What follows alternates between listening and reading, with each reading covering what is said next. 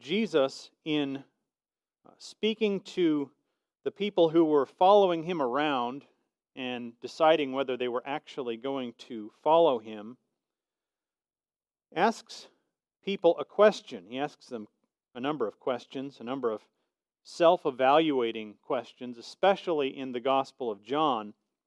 One question he asks them in John 5:44 is, "How can you believe when you receive glory from one another and do not seek humility before God?" I've done that before, but I've just changed the words of Scripture, and I hope it's caught your attention. I'm only going to do it for a minute. That might be what we expect Jesus to ask. How can you believe when you seek glory from one another, but you don't seek humility before God? That's not actually what Jesus says in this question should replace seeking glory from each other. It doesn't tell us to replace seeking glory with humility. He says here, how can you believe when you receive glory from one another and do not seek the glory that comes from the only God? The problem is not here that you don't seek humility, it's that you seek glory in the wrong place, which might strike us as a little odd. The only way often that we're used to seeking glory is a way that we know is bad and dangerous and deceptive, and in a way that ultimately is unsatisfying. Our way of seeking glory when we do it, we know ends in something that's sort of like drinking salt water. It just makes you thirsty for more.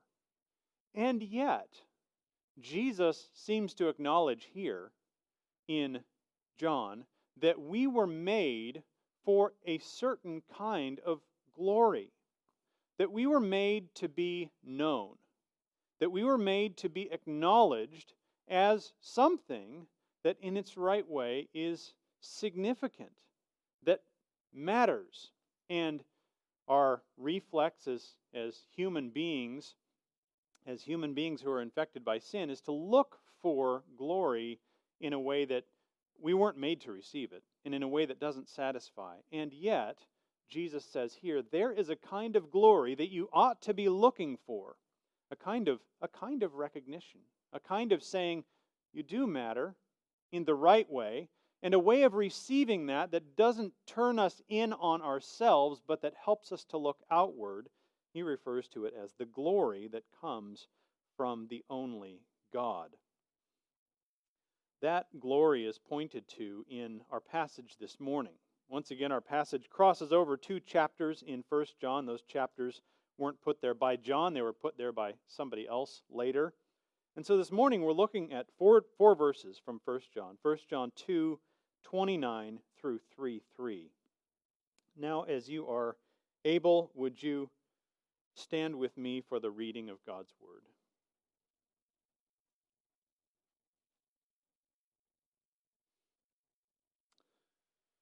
First John 2:29 through 3:3. If you know that he is righteous, you may be sure that everyone who practices righteousness has been born of him. See what kind of love the Father has given to us, that we should be called children of God, and so we are. The reason why the world does not know us is that it did not know him. Beloved, we are God's children now, and what we will be has not yet appeared, but we know that when he appears, we shall be like him, because we shall see him as he is. And everyone who thus hopes in him purifies himself as he is pure. This is the word of the Lord. You may be seated.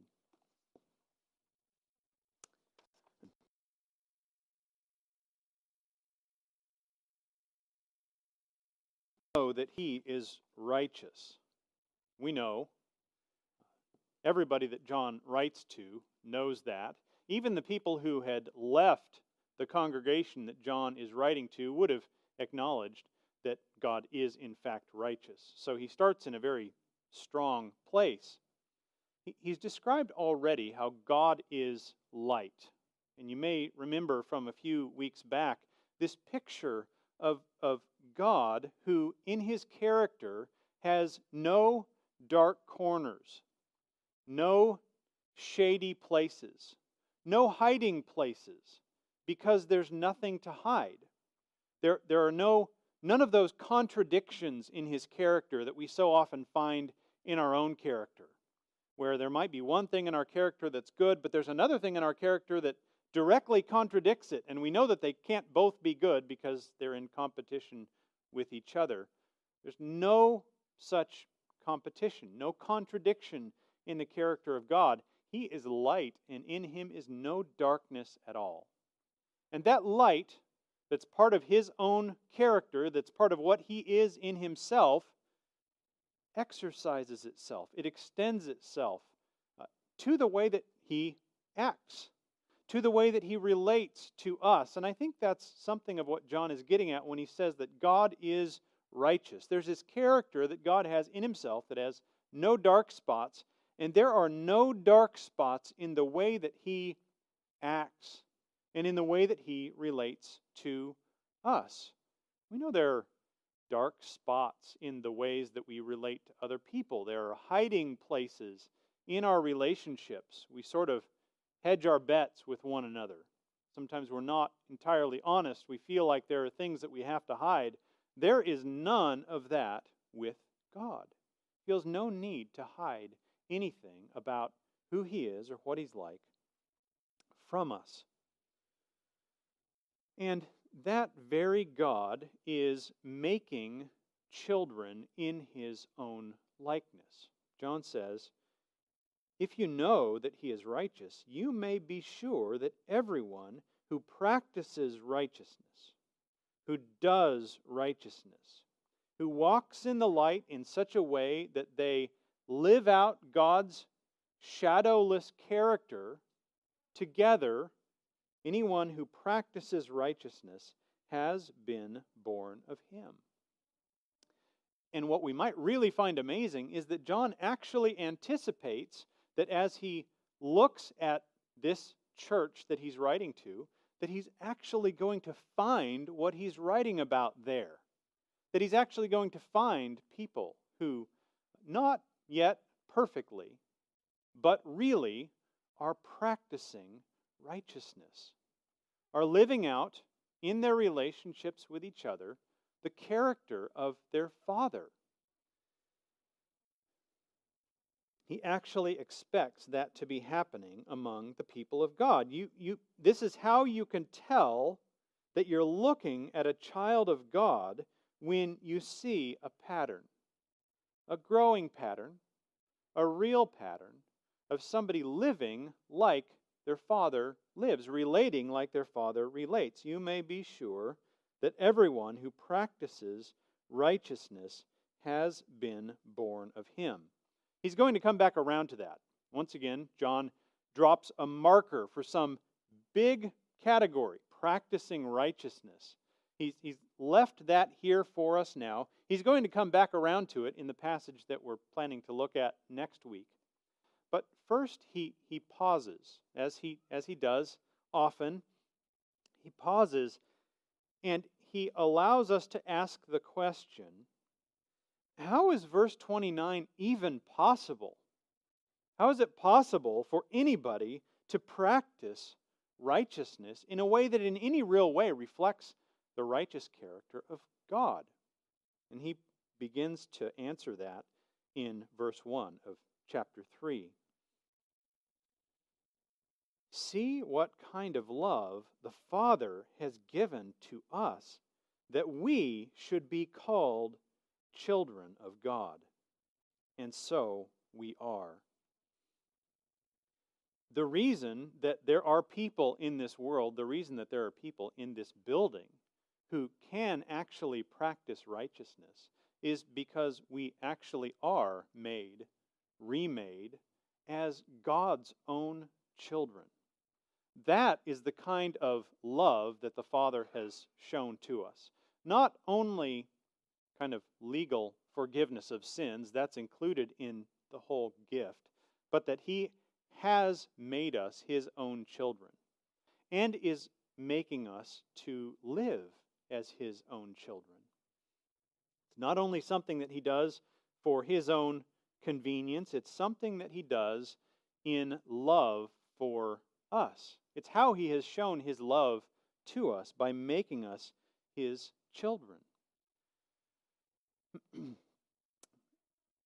There is a longing that's built into the fabric of each one of our souls to know and experience and feel the love of a father.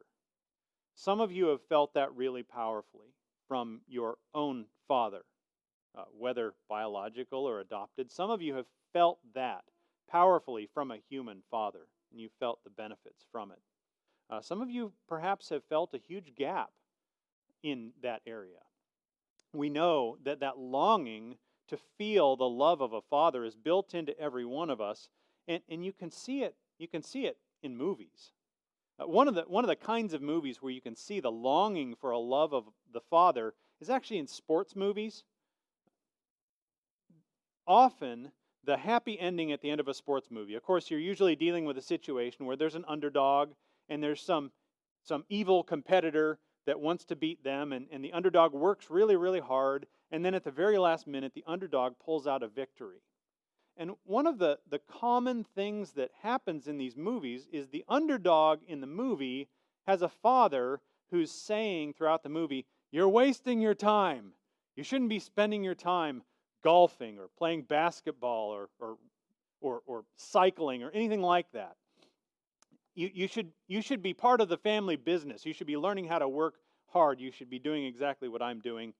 And of course, this person continues to persevere in what appears to be their calling in the movie. And then at the very end of the movie, they pull out a victory over this evil competitor, and they're being lifted up on the shoulders of their fans and teammates.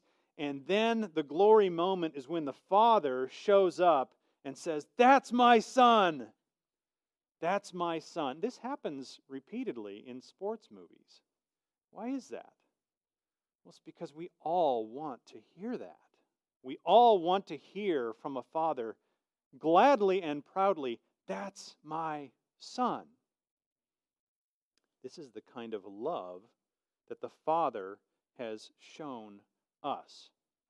The "that's my son" moment that tension is built for throughout the movie, where a son doesn't feel that love from his father, or a daughter doesn't feel that love from her father, and then finally gets to hear it. That happens without ever being compromised in the way that the Father looks at His own Son. The Father, God the Father, has always looked at His Son and said, "You are not wasting your time. You're doing exactly what I want you to do. You are the exact representation of who I am. That's my Son." He said it almost verbatim when Jesus was baptized. "This is my beloved Son, in whom I am well pleased." That's the way the Father has always looked at His Son, because His Son deserves it. And here we are, having been brought through that Son into the same circle of approval, so that if you trust in Jesus, you stand where Jesus stands. And the Father says, "That's my child. I accept that child as much as I accept my own Son, in whom I am well pleased," without compromise. And we know that we have not yet completely learned how to live in a way that the Father can look at everything we do and say, "That's my Son." But He's starting to teach us how. He's starting to teach us as His children to do the kinds of things, to live in the kinds of ways that here and there in our life, the Father can look at what comes out of our heart, what comes out of our mind, what comes out of our lives, and say, "I see my Son there." And isn't that what we long for? We long to be the kind of people who can stand before God and be perfectly received. And we are through His Son. And we know really that we want even more than that. We want everything we do, everything about us, everything about our experience to be something that the Father can look at and smile. And He's making us those kind of children.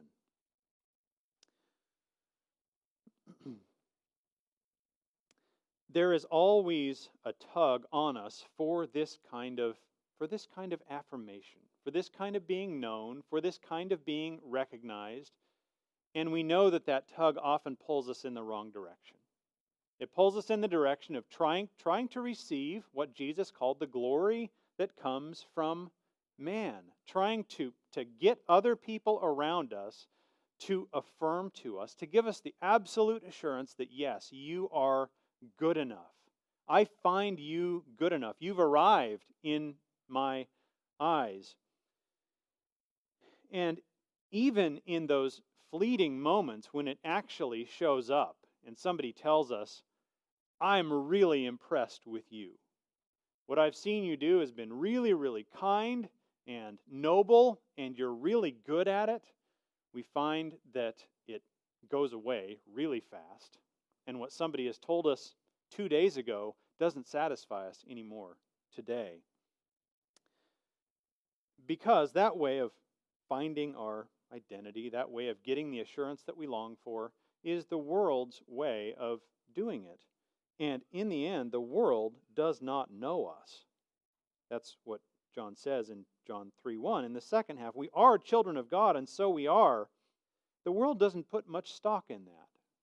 The world doesn't say, wow, you are the children of God. The world says, as we saw last week, we have the things that God made, so we don't need God. And so if the world looks at us as God's children, as the people who say we are what God made, and so we do need God, we find our identity in Him, the world says we don't put any stock in that at all. We're still here trying to find our assurance from the things that are made. They don't have the value system that's needed to recognize God's children for what they really are. And so we never find satisfied our desire for belonging and assurance and identity in the world. The reason why the world does not know us is that it did not know Him, doesn't recognize Him for who He is. Someday that will change. Someday the world will have no choice but to see. Someday the world won't have any choice but to see who God is by seeing with eyes who Jesus really is. It is coming. And when it comes, when Jesus is revealed, then those of us who trust Him will be revealed with Him. People's value systems will be forced to change. And we will be seen in a very different way than we're seen now. And we begin to see that in verses 2 and 3. We see what we are in chapter 2, 29 through 3:1. And in verses 2 and 3, we see what we will be. As he moves in that direction, John first just affirms, here's who we really are. You're not going to hear it from the world. Beloved, we are God's children now. And what we will be has not yet appeared. The world will at least agree with the not appeared part. The world is not going to show up and say, if I had to guess who the children of God are, if I had to guess who has been given glory and is someday going to be revealed in glory, I'd pick you. Because you're so impressive to me. You know, there are things about us that sometimes are impressive to the world, but we're probably not, if the world had to vote for who they had to guess would be the children of God, we probably would be left somewhere off in the corner.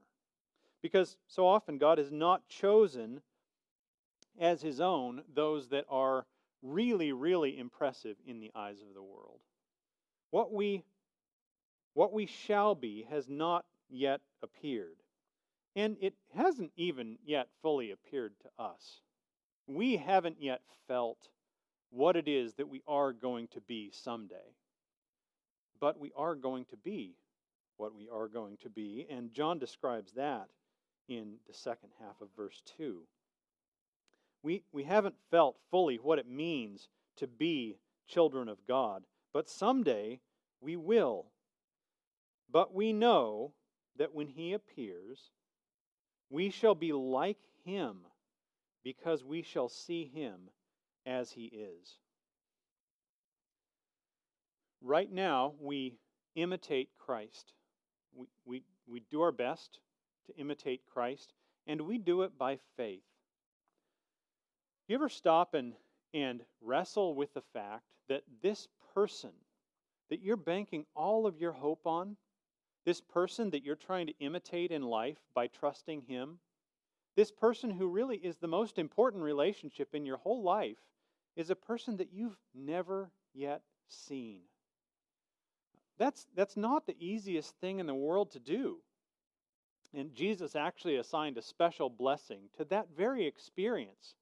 Thomas finally sees Jesus. He sees His scars, he sees His wounds, and he finally says, "I believe."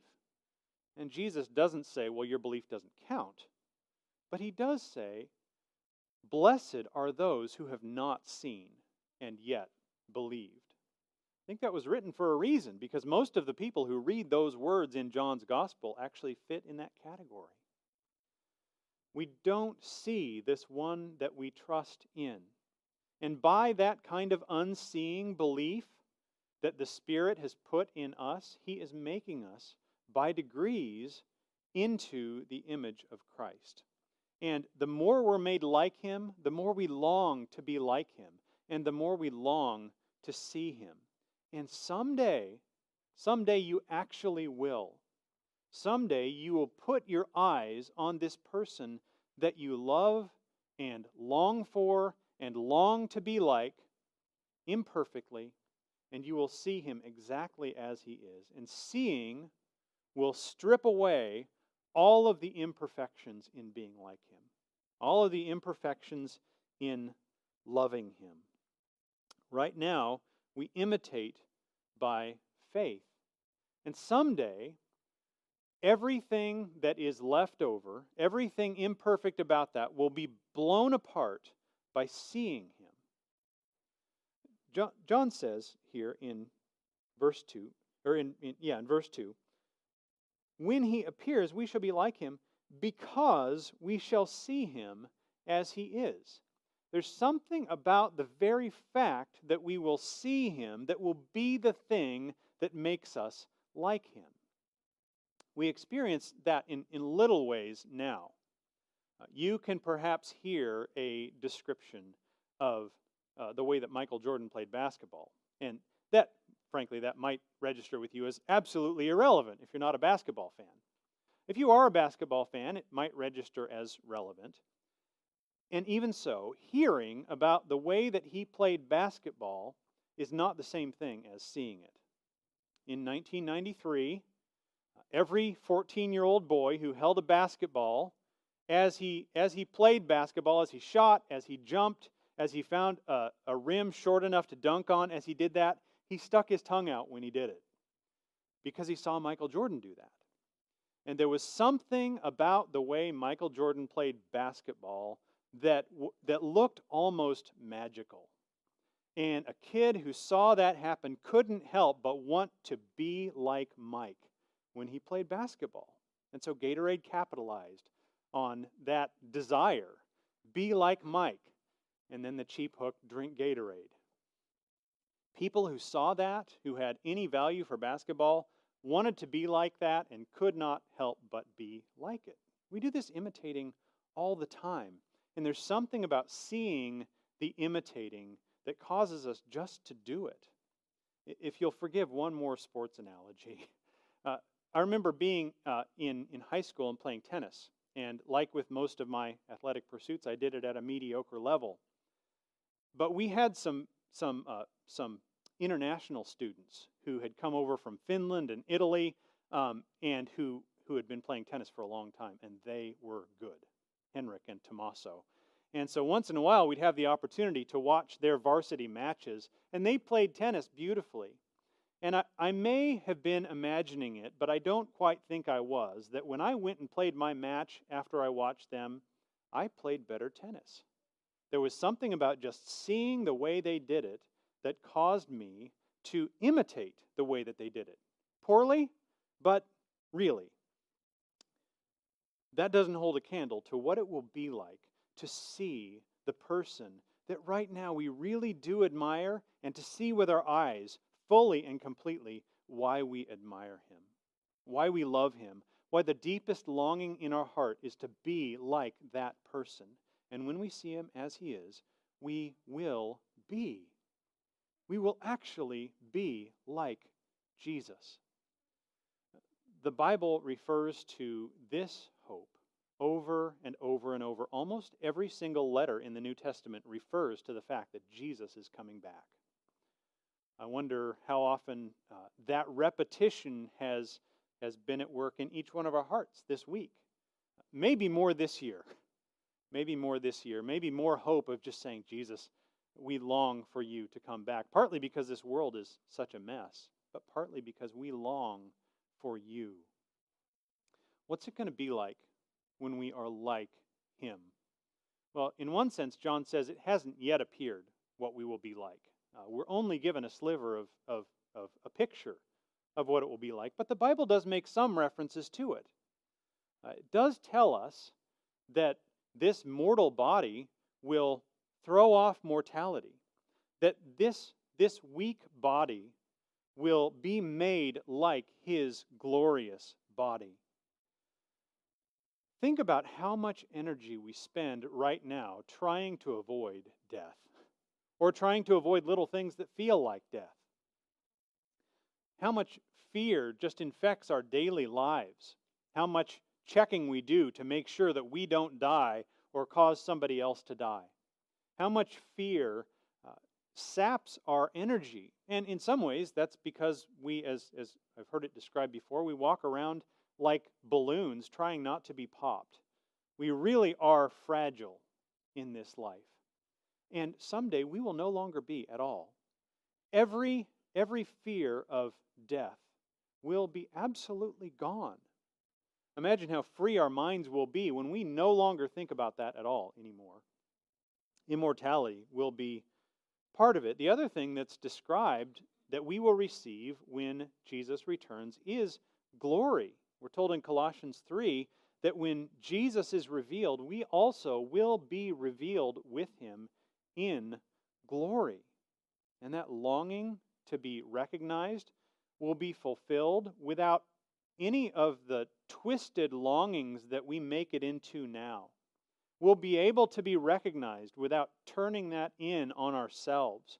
We'll be able to be recognized in a way that we can say with complete gladness that everything good that's recognized in us belongs to Jesus. We'll be glad to be recognized in that way, to be revealed with him in that way. And what John really focuses on here, what it will be like for us to be like him, is he focuses on purity. He refers to that in verse 3, and we'll return to this in a minute. Everyone who thus hopes in him purifies himself as he is pure.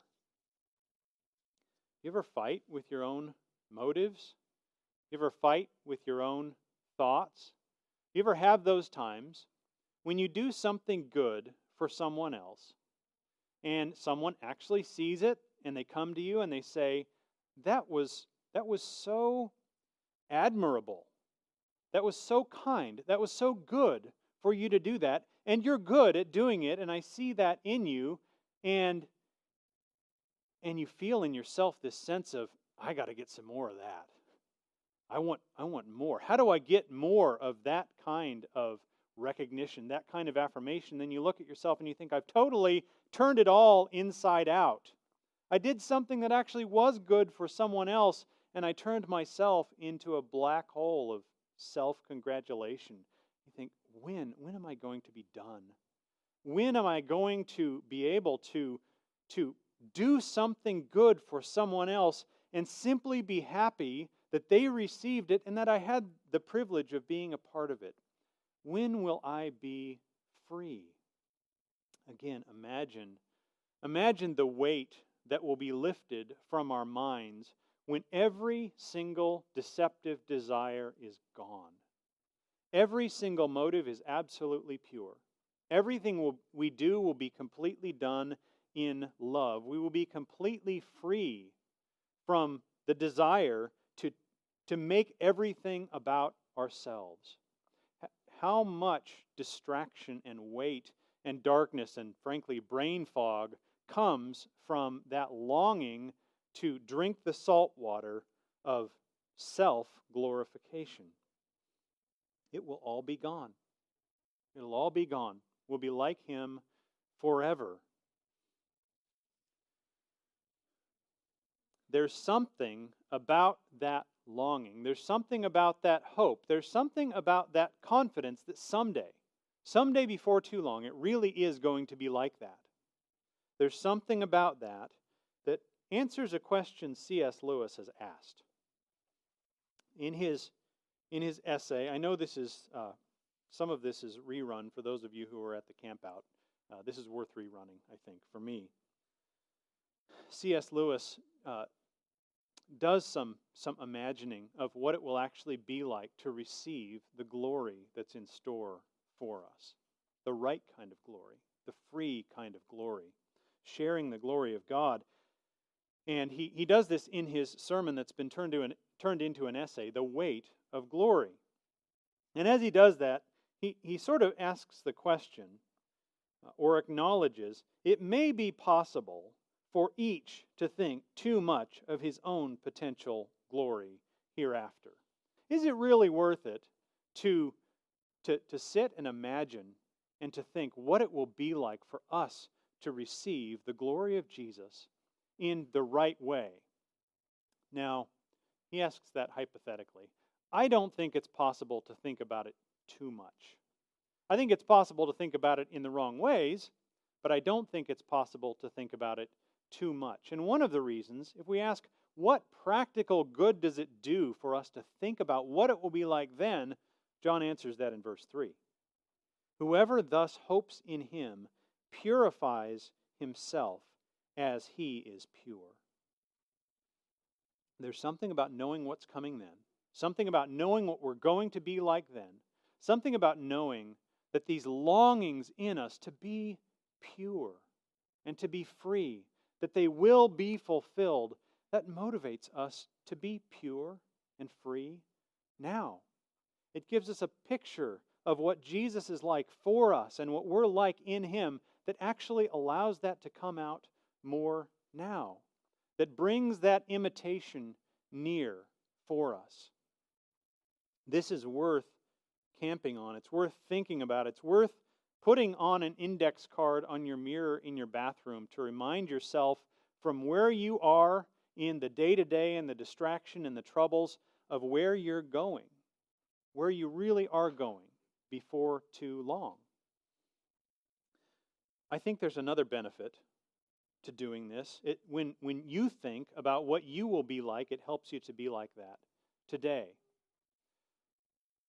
When John says that we purify ourselves as He is pure, it's helpful for us to remember what's at the very core of purity, of righteousness in John's letter, and that is love.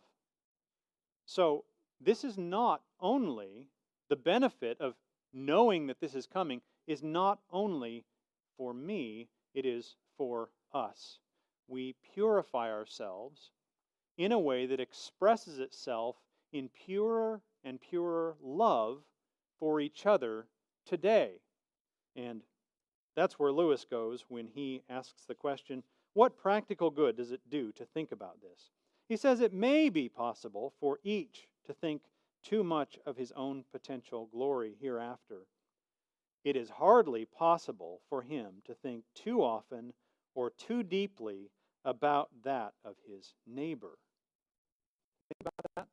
You think about the potential future glory of your neighbor. You think about your neighbor who you know that you are called to love and that you wrestle sometimes to like? You think about that neighbor, that brother or sister's future glory. Here's how Lewis describes it: the load or weight or burden of my neighbor's glory should be laid on my back, a load so heavy that only humility can carry it, and the backs of the proud will be broken. It is a serious thing to live in a society of possible gods and goddesses. That's a lowercase g. To live in a society of possible gods and goddesses, to remember that the dullest and most uninteresting person you can talk to may one day be a creature which, if you saw it now, you would be strongly tempted to worship. Is that your anticipation of what your brother or sister, sitting 6 feet at least away from you, is going to look like to you someday? It has not yet appeared. It has not yet appeared what we will be like. And so we strive to love one another. We know that we ought to love one another. And someday the striving will be done. Someday you will look at your brother and your sister who you like partly now, and who sometimes troubles you, sometimes irritates you, sometimes does things that you know technically are fine, but are just plain foreign to you, and you have this stream of culture shock in your interactions with people who are unlike you and strange to you. Someday, all of that difficulty will be completely gone.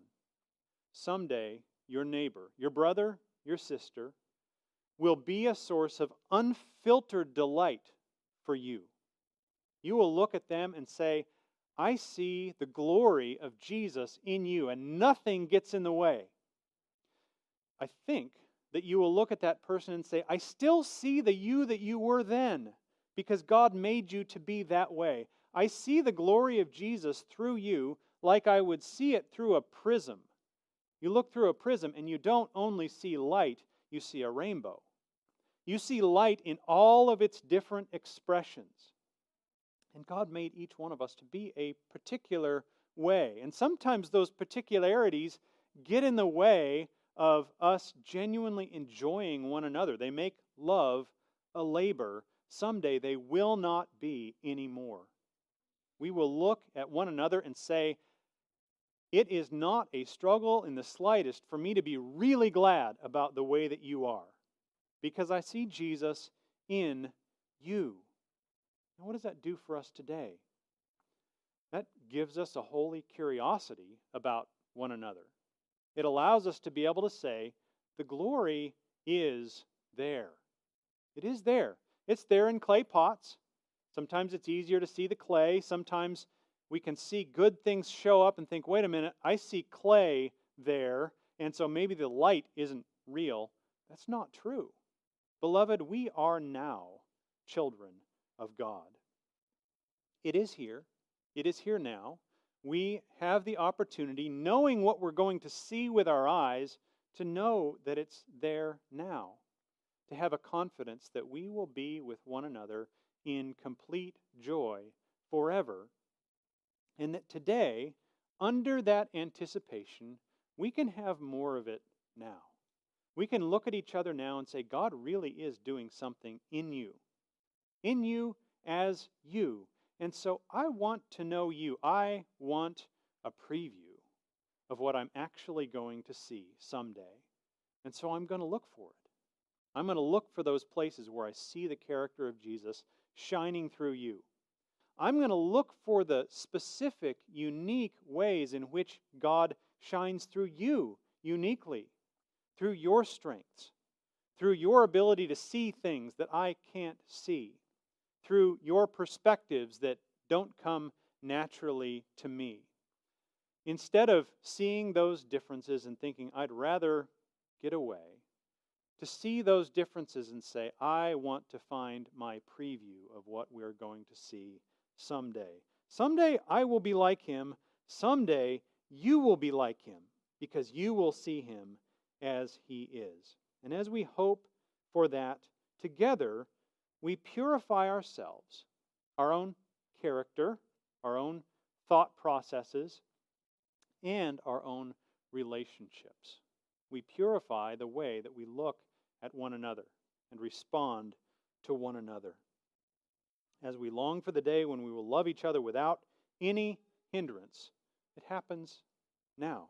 It happens today. Father, when we stop and think about it, which is not often enough, we long for this day. We long to see our Lord, our rescuer, our King with our eyes. We long to be like him. Your own Spirit has put that longing in us as your children. We groan, longing for the redemption of our bodies. You've put that there. You've designed us for that day to come. And you've put us here in the in-between time for a reason. So give us grace then to remember where we're headed, to remember that the time here is short, to remember that you've given us your Spirit to be growing the character of Christ in us. I pray that that character would show up as we treat one another as your children, who will someday be revealed with Jesus in glory. We pray this in Jesus' name. Amen.